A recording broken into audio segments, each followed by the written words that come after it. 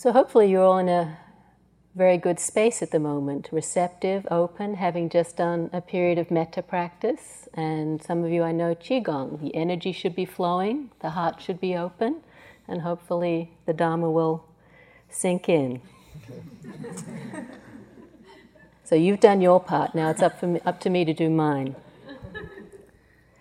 What I'd like to talk to you about tonight is the 4 right or wise efforts. Samma Vayama. Right effort is, as many of you know, part of the Eightfold Noble Path, the 4th Noble Truth. When the Buddha talked about effort, this is mainly the description he used to describe effort. We often think of effort as what's known as virya, that quality of energy or ardor, or even sometimes striving when it's a little unbalanced. But that's more a mental factor, one of the factors of enlightenment. When the Buddha talked about right effort, he really talked about cultivating the wholesome. That was his definition of right effort. Our mindfulness practice that we do here is an extremely powerful practice, as you all know. The practice of paying attention, of being present for our experience, of just observing what's going on moment to moment to moment. But sometimes I know for myself that I can observe something endlessly and I don't find a way to be free of it. It's still there, very much part of me, some habit of mind or tendency, very much a part of my makeup. Sometimes they're even quite subtle things that we're not aware of, some subtle underlying tendency or aversion or delusion. Or greed that's present, that's so subtle, even in our mindfulness, we don't pick it up. And so in that case, I think it can be really wholesome to practice what the Buddha called the 4 right efforts, to bring a more active, a more investigation, more reflection to our practice, so we really start to cultivate, instead of just observing what's going on, there's really an active participation in our spiritual practice of cultivating these wholesome states of mind and working directly with the negative or the unskillful states of mind when they arise. One of my influences in giving this talk, a book that I've been reading a lot recently, is by Thanissaro Bhikkhu, who's written a number of books, and one of them is The Wings to Awakening. And I found it quite inspiring to read his take on the Buddha's teachings. It's a book that talks about some of the main lists. As you all know, the Buddha loved to write lists. And in this book, he goes through all of the lists that talk about practices that lead to liberation. And the 4 right efforts is definitely part of that. And he really brings out from the suttas the number of times that the Buddha talked about making this kind of effort, actually actively being involved in our meditation practice and cultivating, bringing about these wholesome states of mind, and directly working with the negative or the unskillful or the difficult states of mind when they arise. So a much more active involvement than just the simple awareness or observation that can sometimes be our vipassana practice. So as I said, the Buddha spoke about this constantly. It was one of his refrains. He had a number of top 10 hits, and this was definitely one of them, talking about these 4 right efforts. And one of the teachings that I actually consider to be almost a one-line synopsis of the whole breadth of the Buddha's teaching is something like, help others if you can, don't harm other beings, purify the heart. This is the teaching of all the Buddhas. And that, in essence, is the 4 right efforts, that of helping others and purifying the heart, not harming others. So these 4 right or wise efforts are to guard against or avoid the unwholesome or unskillful qualities or states of mind or tendencies that have not yet arisen. Second is to overcome or abandon the same unskillful or unwholesome qualities, states of mind, tendencies that have arisen, that are already present, that are here in this moment. The third one is to develop or cultivate wholesome states of mind that have not yet arisen, that haven't yet come to flower in our practice. And the last one is to maintain or enhance the wholesome that's already present. So when there is the wholesome present, to really acknowledge it and do what we can to make it increase, to make it stay, to make it last. It's one of those things that you can actually cultivate and try to make last. I know we're often told not to do that, but this is one of those small cases where it's actually okay. The other book that I've recently read that also inspired me to talk about this tonight is a book that's by the Dalai Lama, interviewed by Howard Cutler, on the art of happiness. And so it really does seem like there's a theme running through this retreat of happiness. So we hope by the end you're at least a little happier than you were at the beginning for all we've been talking about it, and haven't gone in the opposite direction. But when I started to read this book, in the first chapter or so, I just started thinking, this is just about the four right efforts. And I I thought it was a little prosaic. I mean, this is just about, being nice and sort of getting rid of negative mind states. And it didn't seem that inspiring to me. A little prosaic, a little pedestrian. But then I reflected for a moment and thought, hey, this is the Dalai Lama. I think he might know something about cultivating wholesome mind states. So perhaps I should pay a little more attention and be a bit more open-minded. And actually, in reading the book, I really got a lot out of it. I really benefited from reading the book and have put it into practice already and actually used it in guiding people, and they found it helpful too. And it's interesting that this book has been on the bestseller list for weeks now, I don't know how long, months even, that the Buddha's teaching on the four right efforts, which, in some ways seems fairly arcane and not that well known, is up there on the bestseller list as interpreted by the Dalai Lama. I thought that was quite wonderful. So in this book, the Dalai Lama talks a huge amount. The main thrust of the book is about this necessity, the necessity of working with these difficult states of mind when they arise, because they are what block us from happiness. They are what prevent us from discovering the happiness that's there within. And he gives a lot of practical advice on how to do that.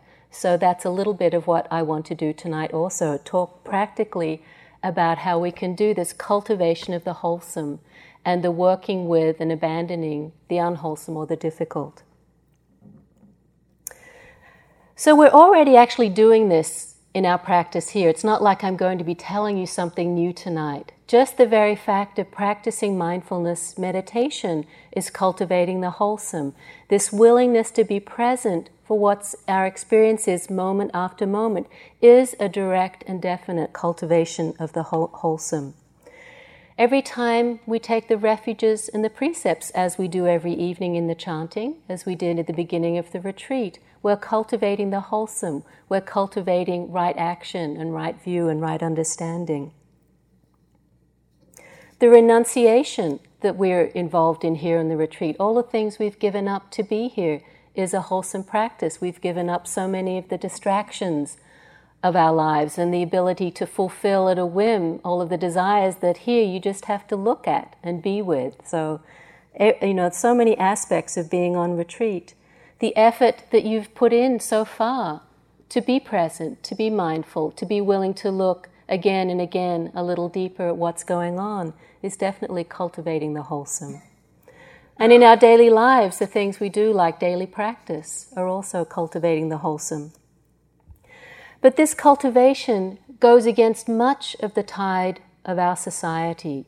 You only have to just remember a little bit of what goes on out there in the world of media, film and television and music and magazines, where it actively seems like people are cultivating the unwholesome. I mean, flaunting it, delighting in it, and encouraging other people to do so also.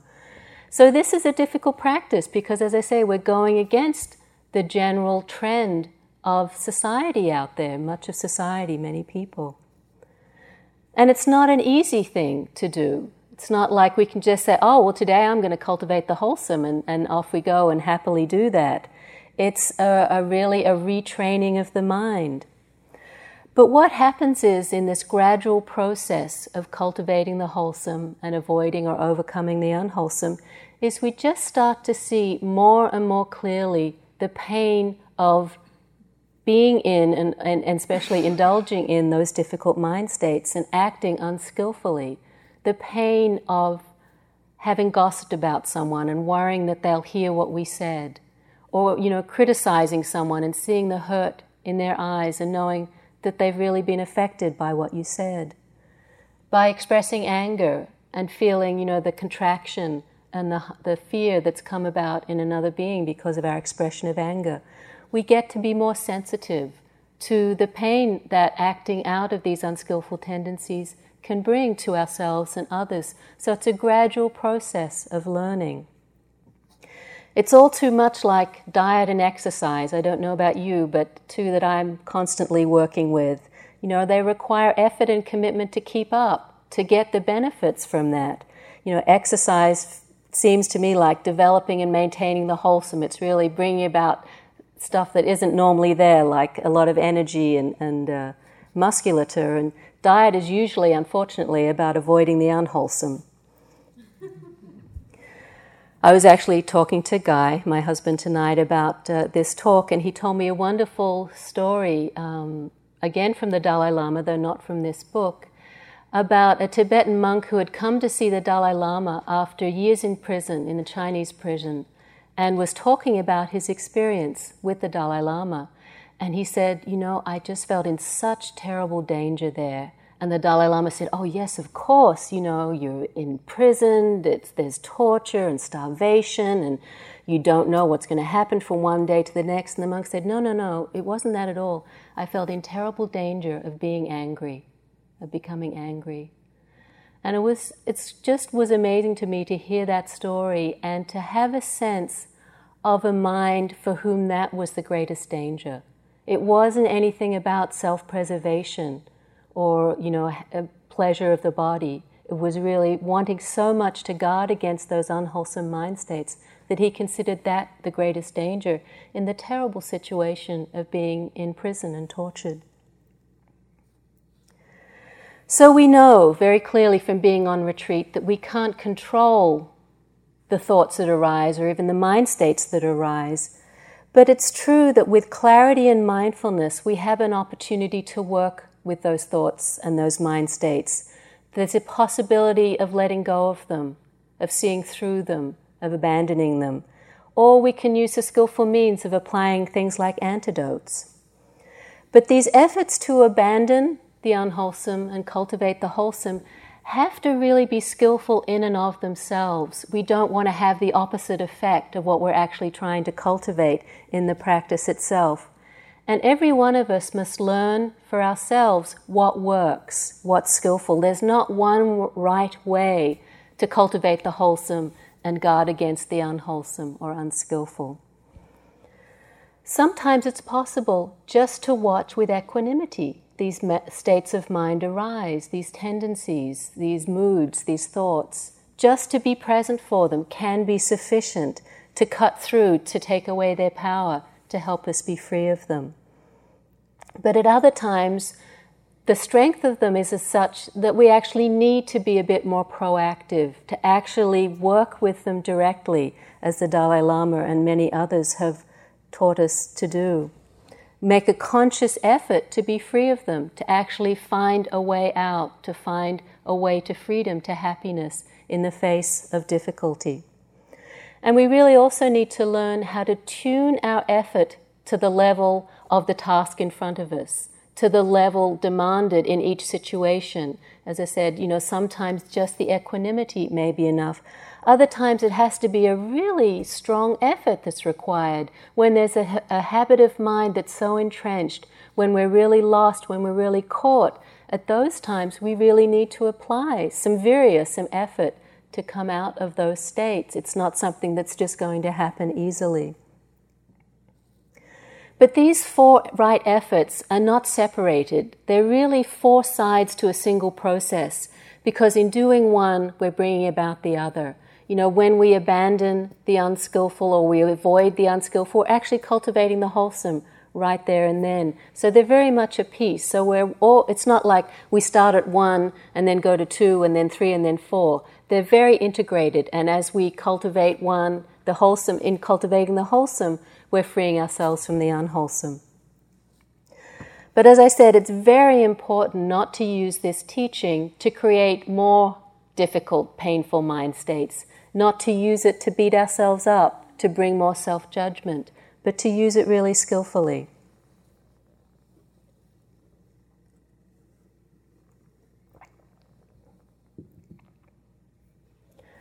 I was recently on a long metta retreat period of doing Brahma Vihara practice, about 6 weeks of practice. My first long metta retreat, actually, a couple of years ago.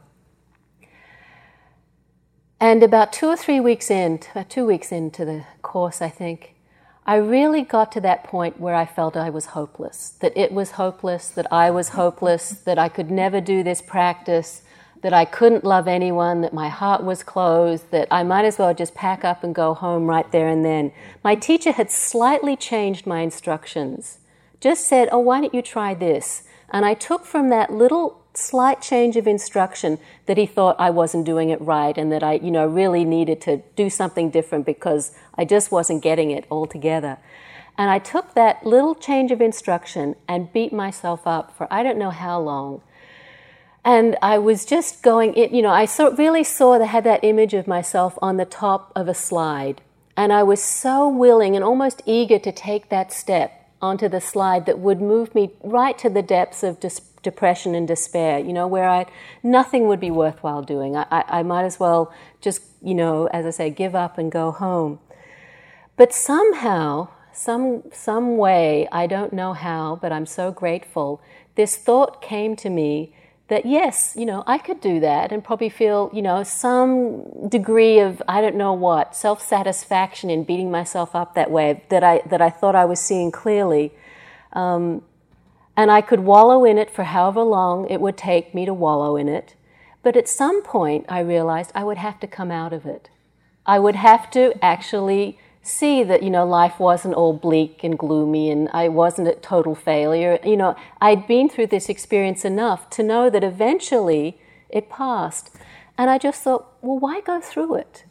Why not just circumvent that altogether? And it was such a clear example of avoiding the unwholesome, of just seeing it for what it is. And so many other times before I hadn't seen it.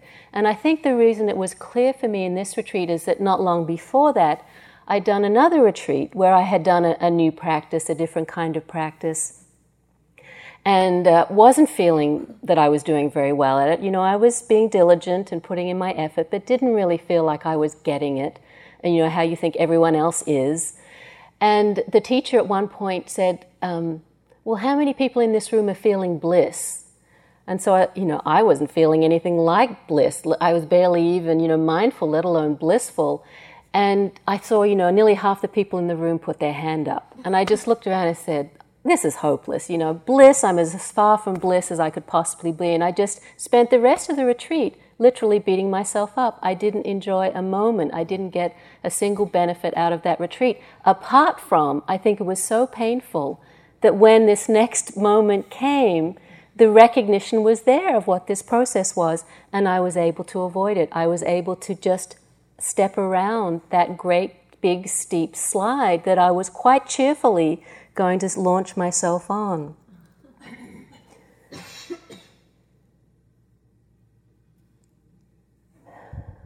So at first we spend most of our time overcoming the unwholesome and really being in the trenches, as it were, working with it directly. It's often our experience. I'm sure you can appreciate that, having sat here for 5 days or so, how much it seems like the difficult stuff is present. But then we do eventually move more to avoiding it, to just being skillful around it, knowing that the possibility is there for it to arise and just choosing not to go there. Eventually, finally, and it's not to say this is, a completely linear path because we're always moving around in these efforts, their practices, but we do move more to just cultivating the wholesome and maintaining it. We do get smarter, hopefully, in this process. There's a wonderful parable that I think aligns very well with this practice of the 4 right efforts that I'm going to have to acknowledge I'm borrowing from James this evening, who acknowledges that he got it from somewhere else, so it's doing the rounds. And the first time I saw it, actually Carol told it, so it's really doing the rounds. But I remember it being told as like a cartoon strip, that there was a series of panels, and I'll tell it in the first person. It's I'm walking down a street. There's a big hole in front of me. I don't see it at all. I fall right in. I don't have any idea where I am. I'm lost, I'm confused. Where am I? How did I get here? What's going on? I struggle and struggle and struggle. Finally, somehow, I find my way out and walk on down the street. The next part is, I'm walking down the same street. There's a big hole in front of me. I don't see it at all. I fall in. At first I wonder where I am, but then I remember, the hole. I struggle with it quite a bit. How did I do that again? How did this happen? How did I get here again? But eventually I find my way out and walk on down the street. Next day, walking down the same street. Big hole in front of me. Don't see it at all. Fall right in. But as soon as I fall in, I go, the hole. This is where I am. And I get out fairly quickly. Next day, I walk down the same street. There's a big hole in front of me. I see it, and I walk around it. Next day, I walk down a different street. So that's really the process that we go through with cultivating the 4 right efforts, where at first we're often really lost in these difficult states of mind, difficult tendencies, difficult actions, and we don't have any idea of how we got there. We're really lost, we're really confused, we're so caught up in them. They're just overwhelming, they're our entire experience. But gradually, through going there again and again, we get to know them, and we're bringing to that the desire, the wish to get out, to be free of them. And eventually, the skillfulness comes that we actually learn how to not go in that direction at all. So the first samma vayama, or right effort, wise effort, skillful action, is to avoid or guard against unwholesome mind states that have not yet arisen. So this is where we're walking down the street and we see the hole. We haven't fallen in yet, but we know it's there.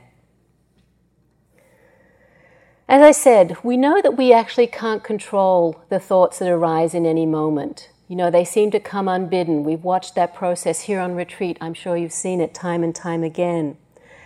But I think it is true that each moment has a conditioning effect on the next, has a cause and effect on the next moment. And that if we're angry a lot, if we're angry in this moment, there's a big likelihood that we'll be angry in the next moment, that this moment causes or conditions the next moment. But I also think that it's possible that we can decondition these habits of mind, these tendencies of mind, with this very practice of mindfulness, of seeing clearly. And we can then condition new habits of mind, just as these ones, these difficult ones, have been conditioned over the years of our lives with our struggles and difficulties and the challenges that we've faced as the sort of coping patterns that we've come up with, defenses against the difficulties of the world. We've been conditioned to respond and react in this way. We can, in the same way, condition more wholesome, more skillful ways of acting and reacting. There's a wonderful verse, the opening verse actually at the Dhammapada, where the Buddha talks about the importance of being aware of our states of mind. The Dhammapada is this wonderful collection of verses and texts. They're usually very beautiful, very short, and very eloquent. And in it he says, "Mind is the forerunner of all things. Mind is chief. If you speak and act with an impure heart, then unhappiness will follow you as the cart follows the ox." Mind is the forerunner of all things. Mind is chief. Speak and act with a pure heart, and then happiness will follow you like your shadow, unshakable. So with this growing appreciation of the cultivation of the four right efforts, we actually learn to avoid situations that challenge our good intentions, that challenge our capacity to be present in skillful ways. So it's like the fourth stage of that story, the parable, where we walk around the hole. We actually learn it's easier not to fall in the hole and then have to struggle to get out. Simpler, easier to avoid the hole altogether. So it's really helpful to create conditions in our lives that don't encourage these negative mind states. The Buddha often talked about how association with the wise is one of the real strengths in this practice. It's one of the things that really aids our ability to cultivate these wholesome states of mind. He said, "With regard to external factors, I do not envision any other single factor like friendship with admirable people in being so helpful for a practitioner who is a learner, who has not attained the goal but remains intent on the unexcelled security from bondage. A practitioner who is a friend with admirable people abandons what is unskillful and develops what is skillful. A practitioner who is a friend to admirable people, one reverential, respectful, doing what her friends advised, alert, mindful, attains step by step the ending of all the fetters." So hopefully that's what we're doing a little bit here on retreat. We're associating with people who share our values, who also want to develop in wisdom and understanding, who have also these goals in mind and can support us in this path. So it's really important to see our thoughts for what they are, because thoughts are often the precipitator of actions, thoughts and moods. We need to be aware of them, to bring our mindfulness to bear on them. In retreat, we have that opportunity to see them for what they are, because here we really often don't have the place to act out on them. There's not much to do here. Sit and walk, eat a few times a day. We really are very contained in what our actions can be here. So it's a wonderful place to learn to work with these tendencies of mind. What we can come to see when we're on retreat, where we have this renunciation of our actions by the very format of the retreat, that thoughts only have the power that we choose to give them. When we don't see them for what they are, they totally condition our experience of the world and the way we act and feel and respond to what's going on around us. But when we see them clearly, we then have a choice of how to act, of knowing whether the action will be unwholesome or wholesome, skillful or unskillful. We don't have to jump on the train of thought that's going to take us away into greed or aversion or hate or irritation or whatever it might be. We can see clearly the unskillful tendencies and learn how to avoid them, how not to get lost in them. The second of the four wise efforts is abandoning or overcoming unwholesome states of mind that have arisen. So this is when we're right in that hole, where the state of mind is present, however strong it might be, whether it's weak or strong, subtle or not so subtle. The hindrances, the torments of mind that we deal with so often here on retreat, when they're fully present, how to work with them. And of course there are many, many varieties of hindrances, of these torments of mind, of difficulties. There's anger and fear and worry, desire, greed, lust. Just, the more everyday ones like wanting to gossip or backbite, criticize someone or hurt someone, or can be quite subtle, like thoughts of pride or self-aggrandizement or even distraction or not willingness to be present, boredom, more subtle thoughts or states of mind. When they've arisen, the most important thing to do is to be mindful of them. When we come to that moment of mindfulness, that's the first step that needs to be taken. And when they're really full-blown, it's not like we then can't control the mindfulness. It too, in some ways, comes unbidden. but it is also conditioned by our previous actions. And if we've had enough moments of coming back, the mindfulness is more likely to be present when there's difficulty. So again, though it's unbidden, it's a practice that we can learn to bring awareness, to have the trigger that when these difficult states are present, that mindfulness can be beneficial, can be helpful. Unless there's mindfulness, unless we're aware of what's going on, there's no way we can do anything about it. There's no way we can work with it unless we bring mindfulness and clarity to the moment. From that moment, from actually becoming aware that there is a hindrance, a difficulty present, a tendency of mind that may lead to unskillfulness, we need to really cultivate the intention to do something about it and the faith that we can do something about it. We need to really have that as a motivating force in our lives and our practice. So it's not just, oh gosh, anger, I've seen this so many times, what to do sort of thing. It's really to know that there are steps that we can take and to have the faith and the confidence to take those steps, to really have that sincere intention and motivation. We then need to gauge the appropriateness of the response that's needed, to really look at the level of this difficulty that's arisen and see, well, what's the best way of dealing with this?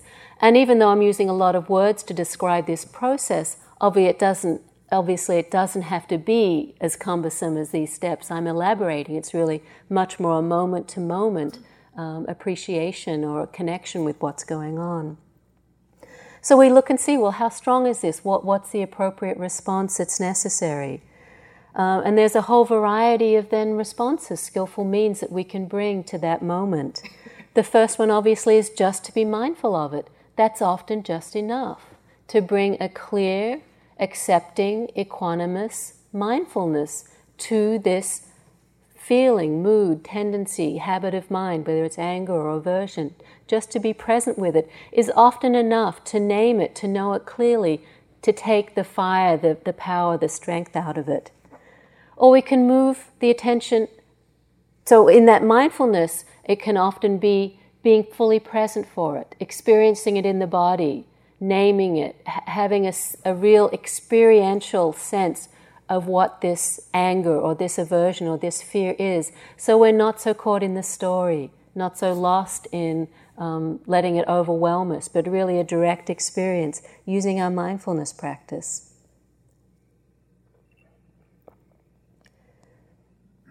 If that perhaps doesn't seem to be diffusing or working enough with whatever's present, we can do some other tactics, like perhaps moving to something more neutral, like the breath or sounds, giving the mind a bit of space so that the state doesn't occupy all of our experience. Or we can try to insert some sort of space into the situation, whether it's thinking in daily life, it could be just walking away, taking a few deep breaths, actually thinking of something else, turning the mind to something else, to something more pleasant or something wholesome. Actually doing something else, if it's really that strong, to literally remove oneself from that environment, from that situation. We can also then use reflection. Reflection is a really helpful part of this practice of developing the 4 right efforts, to see clearly the pain of what happens when we act unskillfully, both for ourselves and others, to look at past actions and their consequences. And it's not, again, to use this reflection to beat ourselves up, but just to have a direct and experiential understanding of the cause and effect of acting unskillfully, that this is what happens. Pain arises, difficulty arises for oneself and for others. And another thing we can do is to actually apply what's called an antidote, to actually try to replace the difficult tendency, difficult state of mind with something wholesome, to literally bring in, do an act of positive reinforcement of something more wholesome. It could be cultivating in the moment something like metta, or patience, or tolerance, or compassion. The Dalai Lama says that the only factor that can give you refuge or protection from the destructive effects of anger or hatred is your practice of tolerance and patience. They're actually tools that we can use to undermine that tendency of mind that moves to anger and hatred, the cultivation of tolerance and patience. So as I said, this process or this practice does become more automatic. It's not like we have to carry around a checklist of what to do when these states of mind arise. It really, with more practice, just like our mindfulness becomes more integrated, more automatic, more seamless through our days of practice, we become to be aware of these unwholesome states more quickly. We see them more clearly for what they are sooner, especially if it's a habitual pattern, one that's arisen quite a bit. It becomes almost like an old friend. Oh, here this is again. Now how to work skillfully with it. And sometimes, of course, too, we'll see it for what it is, and the tendencies of mind will be too strong. You know, it'll be like that part of the parable where we still fall in the hole even though we see it. And we have to learn how to work skillfully with that situation as well. That to add more negativity in the form of self-judgment is, again, not helpful.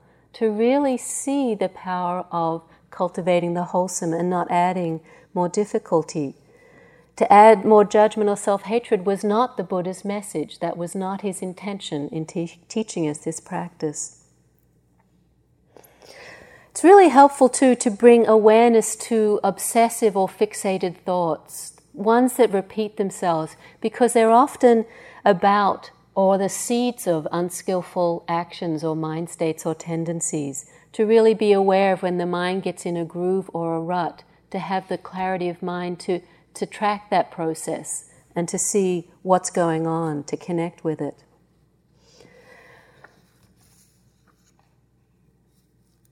So the different states of mind and ways of working more actively with them. For anger or aversion, working with difficult situations or difficult people, the Dalai Lama, again in this book, The Art of Happiness, talks about often using reasoning, reflection, and analysis to work with difficult mind states. He says, "Here, I think, we would be dealing with a situation where you might need to make some effort.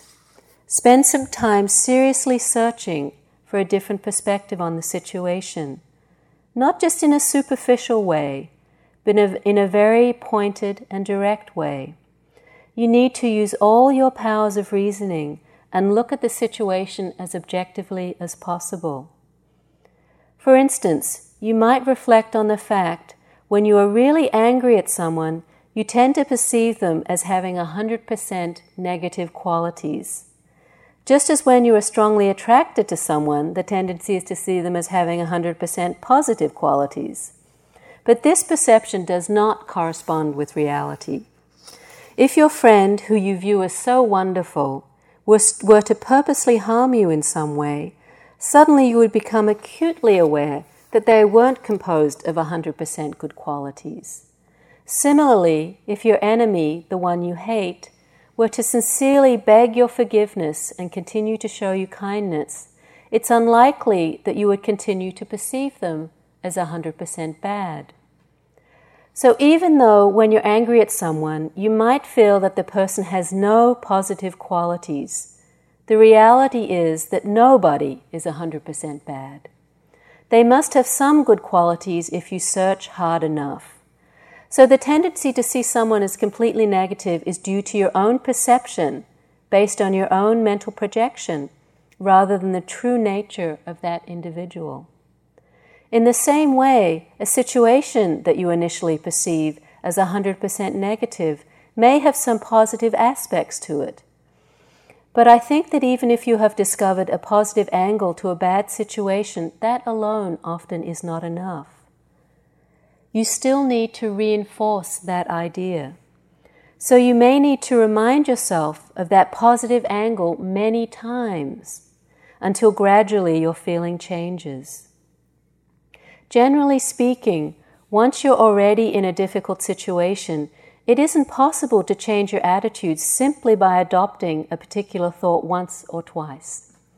Rather, it's a thorough process of learning and training and getting used to new viewpoints that enable you to deal with difficulty.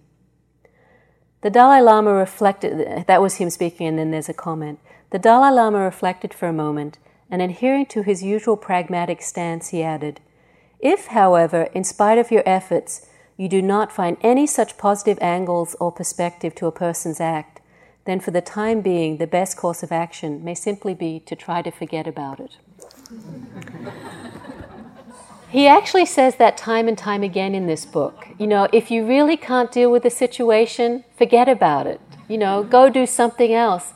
And again, at first when I heard him say that, well, that's not very helpful. I mean, how do you do that? But there is a real wisdom to that. It's just literally removing ourselves from the cause of our suffering. I mean, we don't hold our hand in the fire. We're intelligent enough to move away from that. And it's the same advice.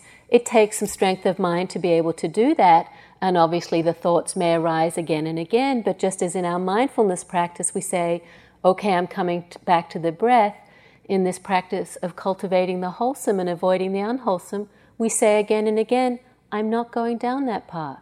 I'm not cultivating that negativity or that anger. I mightn't be able to do anything really positive at this time, but I'm not going to dwell in it. I'm not going to indulge in it. So, hey, let it go. Just forget about it. So a different response is needed. There are obviously many more ways of responding, many more types of situations, but in each one a different response is needed, a different strength of response is needed. We each have to learn for ourselves. It's a practice. It's a cultivation. So the third of the 4 right efforts is cultivating and fostering, encouraging wholesome states of mind or skillful actions that have not yet arisen. Well, if they've not yet arisen, how do we do that? They're not present. But I think there are things we can do to bring about wholesome states of mind, to actually cultivate them when they weren't present. And metta practice is the practice that we do here to actively do that. We've been doing a little bit every day, and hopefully you have just a taste of that possibility, that we can actually turn our mind to the wholesome, to the cultivation of this well-wishing for ourselves and for all beings, and actually enlarge that capacity in our hearts and our minds. It doesn't mean to say it's an easy practice. The practice of metta is not easy. It's not like we can just say the words and the feeling automatically flows and we're full of love and the milk of human kindness. I know for myself, as I told you earlier, that is not the case. Metta is really a practice of purification and investigation, of seeing how the mind, body, heart interrelate and work when we turn it in this direction. The opposites often arise when we practice metta. We're sitting here trying to cultivate loving kindness and we find anger or aversion or irritation arise. And that's when the purification happens, when that process is going on.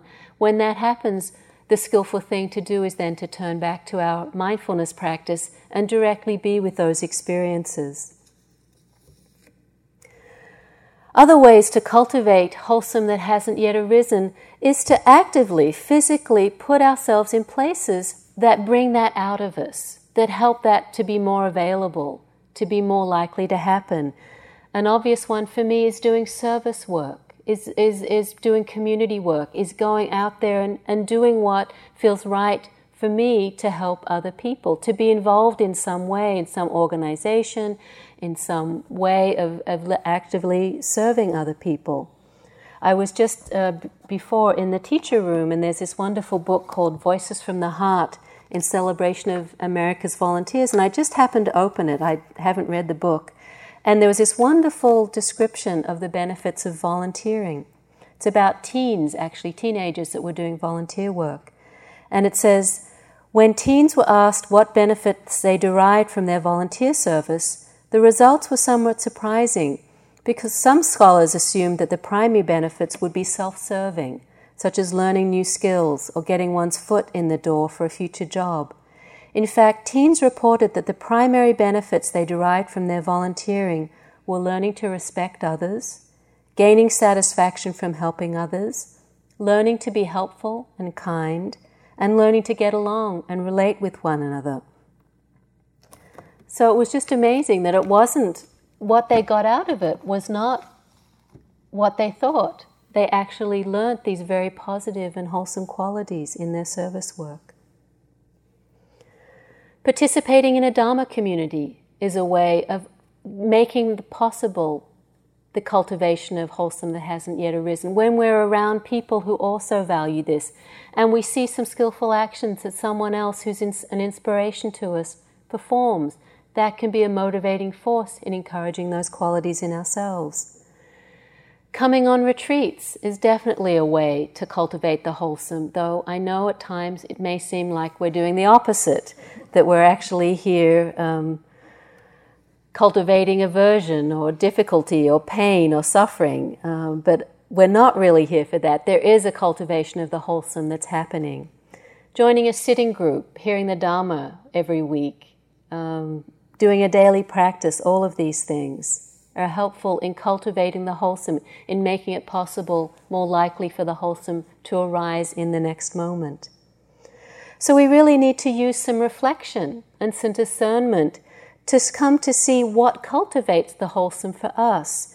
Become aware of this cause and effect cycle, because as I said, there's a conditioning process of one moment to the next, and we can really look and see in our experience what is more likely to bring about the wholesome and actively participate in that.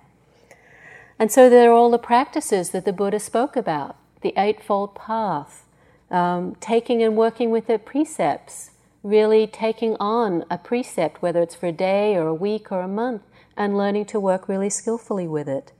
Cultivating the factors of awakening, things like mindfulness and investigation, concentration.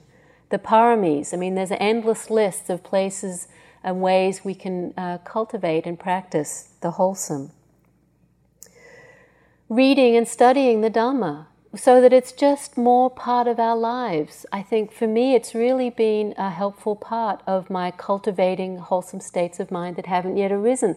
Just as I'm doing more and more study, as my reading of the Dhamma is extended, in the coming to teach, learning to understand more deeply the Buddha's teachings, there's a way in which it just flows more easily. It becomes more of a part of my way of viewing the world. So study and reading really helps. As I spoke about earlier, association with the wise, spending time with people who inspire us, who we respect for the way they manifest in the world, and I think it rubs off. And just our commitment to awaken, our commitment in each moment to awaken is something that cultivates the wholesome and makes it possible for the next moment of mindfulness, of clarity, to be there. The last effort is to maintain wholesome states that have arisen.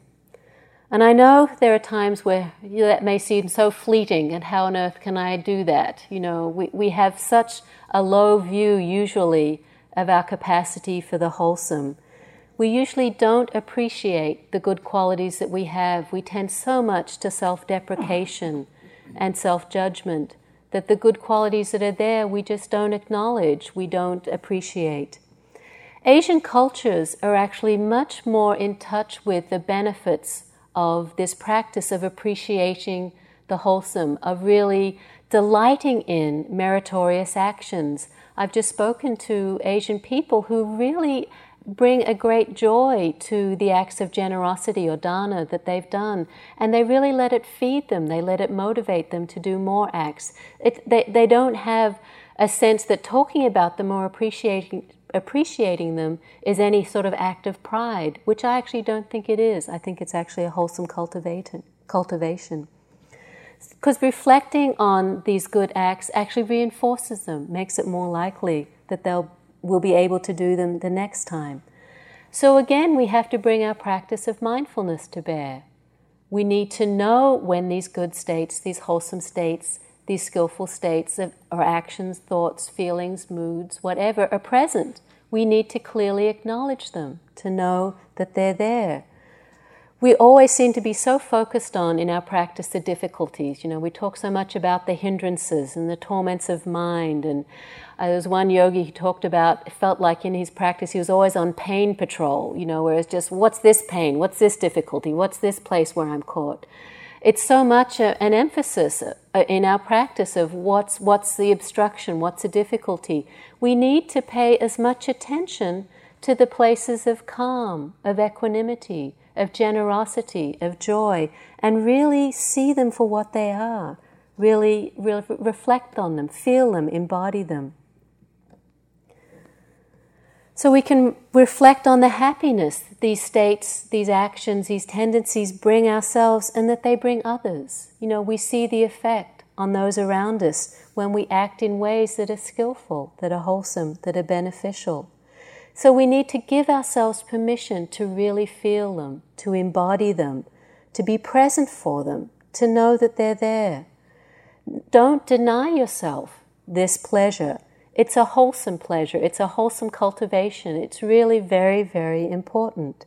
It's a positive feedback for the tendency for that to be more likely to be present in the next moment, in the next opportunity for the wholesome to arise, because we've really gotten in touch with, we've really allowed ourselves to feel the delight that can be present when we reflect on, when we experience in this moment a wholesome state of mind, an act of generosity or kindness. There can just be an enjoyment of that lightness of mind and heart. The smile that comes on the face, the sense of connection, of rightness about that act. Really feel it. Really give yourself permission to be there for it. It's a very important and very wholesome thing to do.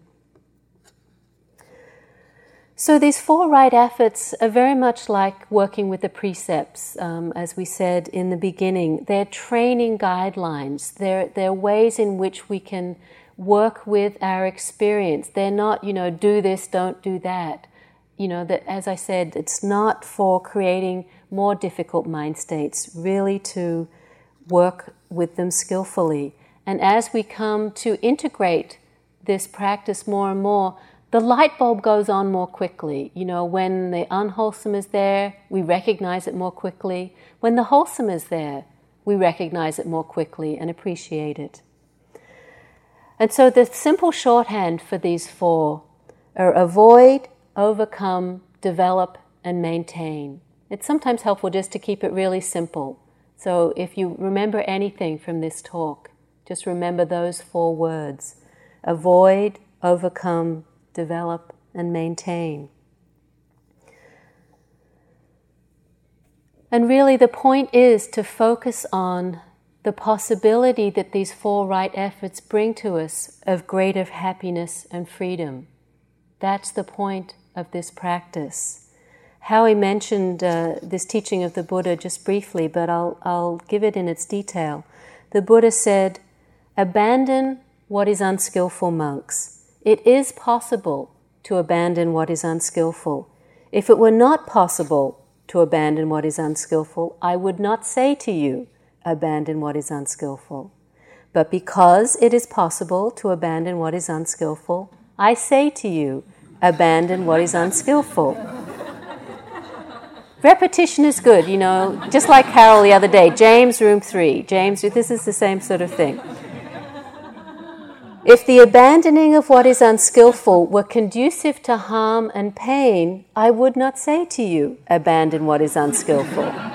But because this abandoning of what is unskillful is conducive to benefit and pleasure, I say to you, abandon what is unskillful. Please, you got it. It's like the chorus. Develop what is skillful, monks. It is possible to develop what is skillful. If it were not possible to develop what is skillful, I would not say to you, develop what is skillful. But because it is possible to develop what is skillful, I bet the Buddha didn't know he was so amusing. I say to you, develop what is skillful. If the development of what is skillful were conducive to harm and pain, I would not say to you, develop what is skillful. But because this development of what is skillful is conducive to benefit and pleasure, I say to you, develop what is skillful. And we know that for 2,500 years people have been practicing this teaching and abandoning what is unskillful and developing what is skillful. As the Dalai Lama says, inner discipline is the basis of a spiritual life, the fundamental method of achieving happiness. So I'd like to finish with a poem by Lao Tzu from the Stephen Mitchell book, The Enlightened Heart. It's actually from the Tao Te Ching. Some say that my teaching is nonsense. Others call it lofty or impractical. But those who have looked inside themselves, this nonsense makes perfect sense. And to those who put it into practice, this loftiness has roots that go deep. I have just 3 things to teach: simplicity, patience, compassion. These 3 are your greatest treasures. Simple in actions and in thoughts, you return to the source of being. Patient with both friends and enemies, you accord with the way things are. Compassionate towards yourself, you reconcile all beings in the world. So let's just sit together for a moment.